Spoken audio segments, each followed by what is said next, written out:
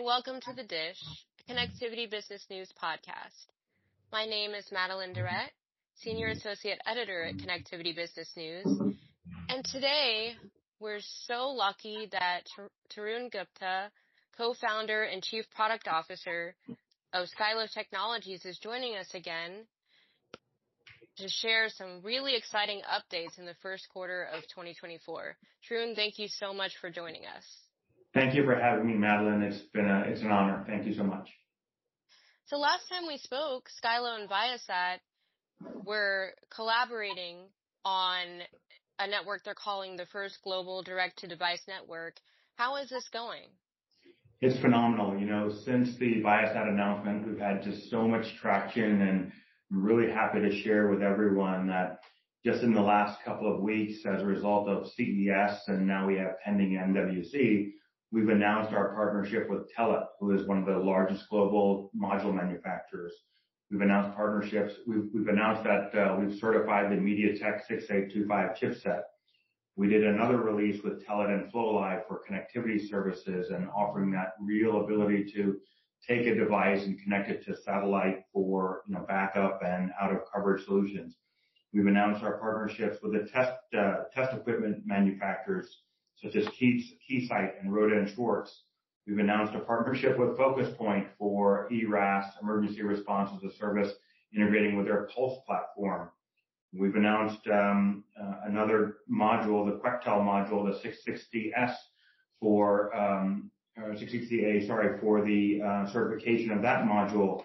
And we've announced partnerships with Monogoto, one of our MVNO partners for development kits.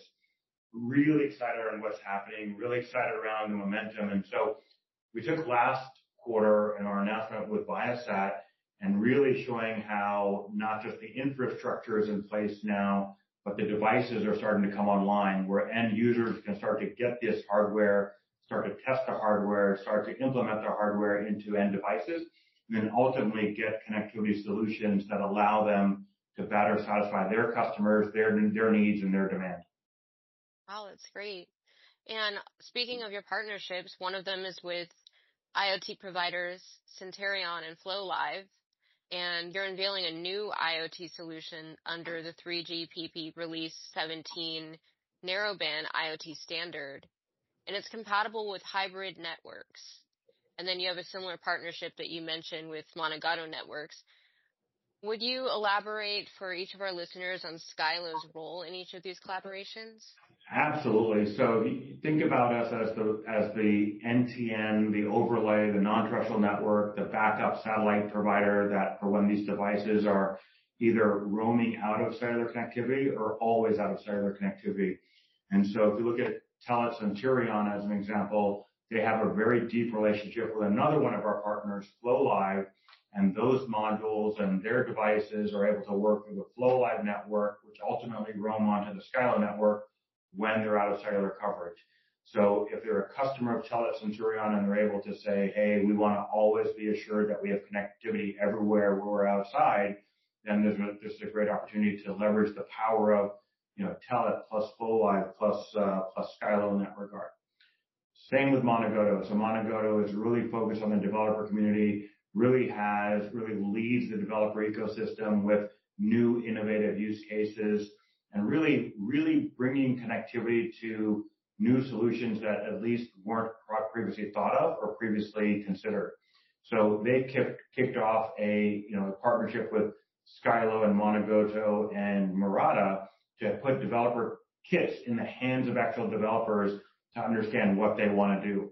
And so this ranges from tracking your pet to building something to understand did the mailman deliver the mail that day, or whatever idea that someone else has.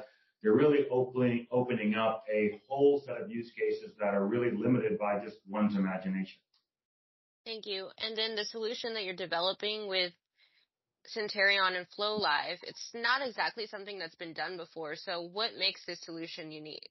Yeah, the reason this is unique is because, again, Skylo being the non-terrestrial network provider, the satellite provider, we provide that additional layer of safety that users can understand that they always have connectivity.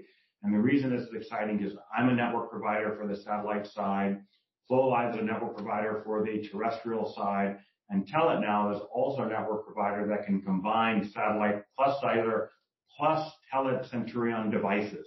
So now by using the Telit Centurion modules, end device makers are able to say, hey, have almost a one-stop shop for full module, device, and connectivity to be able to provide a holistic solution to their end customers. So customer end users and subscribers aren't having to think about, okay, I should buy my hardware from, from provider A and then go to provider B for my cellular connectivity and then go to provider C for my satellite connectivity. So this is a way there's one PO, one throat to choke, one knock service, one real relationship that can be managed and nurtured and strengthened across the entire ecosystem. Wow. We hear a lot about how, satellite connectivity can, increase digital equity and provide ubiquitous connectivity to everyone, but not all satellite networks are standard. So how far away do you think we are from all IoT connectivity providers moving to standard? What will it take to get there? Yeah, I mean, you're already seeing this today with our partnerships, again, with MediaTek and Telit Centurion, as you mentioned, as well as others, or Quectel and Sony Altair and Samsung LSI and Qualcomm and these folks. People are adopting the standards for a reason. And by having the standards, you're able to ensure interoperability. You're able to provide the end user with choice. You're able to provide, competition, which frankly breeds innovation. So now by having a standards-based approach, you're able to have the end user decide which, they can have a multi-vendor strategy without having to worry about performance. They're able to understand, okay, if there's a supply chain hiccup on one side of the fence, they can go to the other side and have another solution that comes out. So this is a way that by adopting standards, you don't need to worry about kind of where your hardware is coming from or where your connectivity is coming from. It really just works. And that way you can change providers if you want to. You can go deeper with your current provider or your current solution operators. You can also ensure that your billing is the same, and you're by having multiple pieces of multiple solutions for your chipset side, you can have multiple also for your antenna side or for your front end side or for your filtering side or whatever it ends up being. So you don't have to worry about that these tires go with this car. It's a way for you to make sure that you have the kind of the best of all capabilities that if you want. So it really benefits the consumer. I think it benefits the consumer. It benefits the entire supply chain. It benefits innovation, and it benefits me as the provider as well, because then I'm building the network that gets everybody on board. I don't need to worry about I'm building a custom bespoke network with a custom chipset and custom hardware and custom waveforms for certain applications. By allowing an open standard, you're allowing multiple use cases to come on board, whether it's payments or truck tracking or cow tracking or, like I mentioned, ensuring the mailbox is there or a text message or things like that. You're able to make sure I have one network that's able to support multiple use cases across multiple geographies. Thank you. And then your partnership with Focus Point International, I know it's the expansion of an existing partnership. That's especially interesting to me. You're working together for satellite-based IoT monitoring and escalation services. I remember covering Focus Point a long time ago, and CEO Greg Pearson said that not all rescues are free. And that really stuck with me. It's scary to think about something as essential as a rescue or other type of emergency service not being something anyone can afford. How does satellite-based IoT help mitigate this problem? It's interesting. So we have a very deep relationship with Focus Point, and Greg is a great guy. I think I'm having lunch with him next week or in 2 weeks, and he continues to amaze me how much he's done with that organization. And what we recognized was Focus Point has built a tremendous name brand as well as a platform to understand how they can help their users wherever their users have coverage. And we recognized there was a big gap because a lot of these accidents occur where their coverage doesn't exist today in a cost-effective manner. So you can look at it on the consumer side when you think about when you're skiing or when you're maybe on the beach or maybe when you're out hiking or these types of applications where if somebody falls down or gets lost or gets hurt, you want to make sure that someone is, that you always have connectivity. So you're, a button away or a text away from being saved. In fact, a couple of months ago, there was somebody hiking in Denver and they were suffering from altitude sickness. And because of our relationship with Focus Point and the end device that they had from Motorola, they were able to come out and press the SOS button. That SOS button was pressed. Focus Point was immediately under, dispatch, and they sent somebody out there and were able to save a hiker's life in a situation where, temperatures were rapidly dropping in those things. So by being able to expand the network of coverage and where people are have this safety, safe peace of mind around, are they going to be okay or not? I think it's a tremendous opportunity here. And by integrating with their Pulse platform, there is not just, that safety and security of making sure that people are safe, but also that visibility for people that want to be tracked or assets that want to be tracked of where's my truck, where's my container, where's my, asset that I want to make sure is visible at all times wherever you are. That can save a lot of money in certain industries like maritime shipping for sure. I mean, absolutely. I mean, it's funny. We talked to a major retailer a couple of years ago, and they were saying how they have cellular trackers on all their trucks, as they go between the distribution centers and their retail centers. And what they said, an interesting insight was, surprise, surprise, all the trucks break down where there's no cell coverage, or they get held up where there's no cell coverage, or the doors get open when there's no cell coverage. So these areas of holes and pockets and things like that, they're known to everyone because everyone has a cell phone, frankly, and so they're able to, unfortunately, you want to make sure that not just the people but also the goods are protected at all times. Thank you.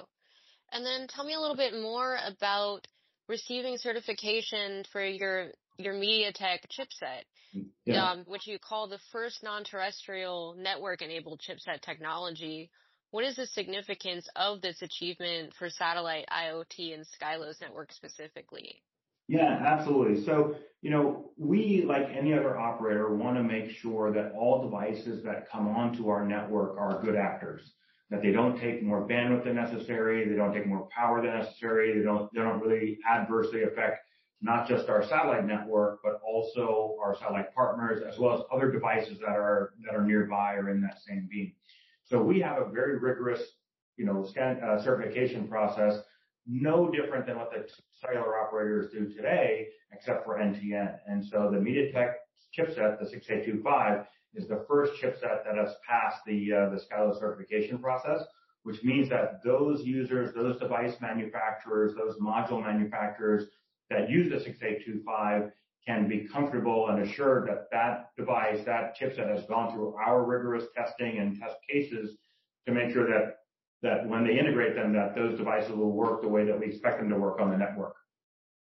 Thank you. And what exactly does receiving certification entail, and what was the most challenging aspect of this process? We have an entire certification team, and it's one of these things which is quite new to the industry, and it's something that's not yet defined by the standards or the standards body. So we have to help kind of pave the way, and it's another example of how we're pioneering NTN.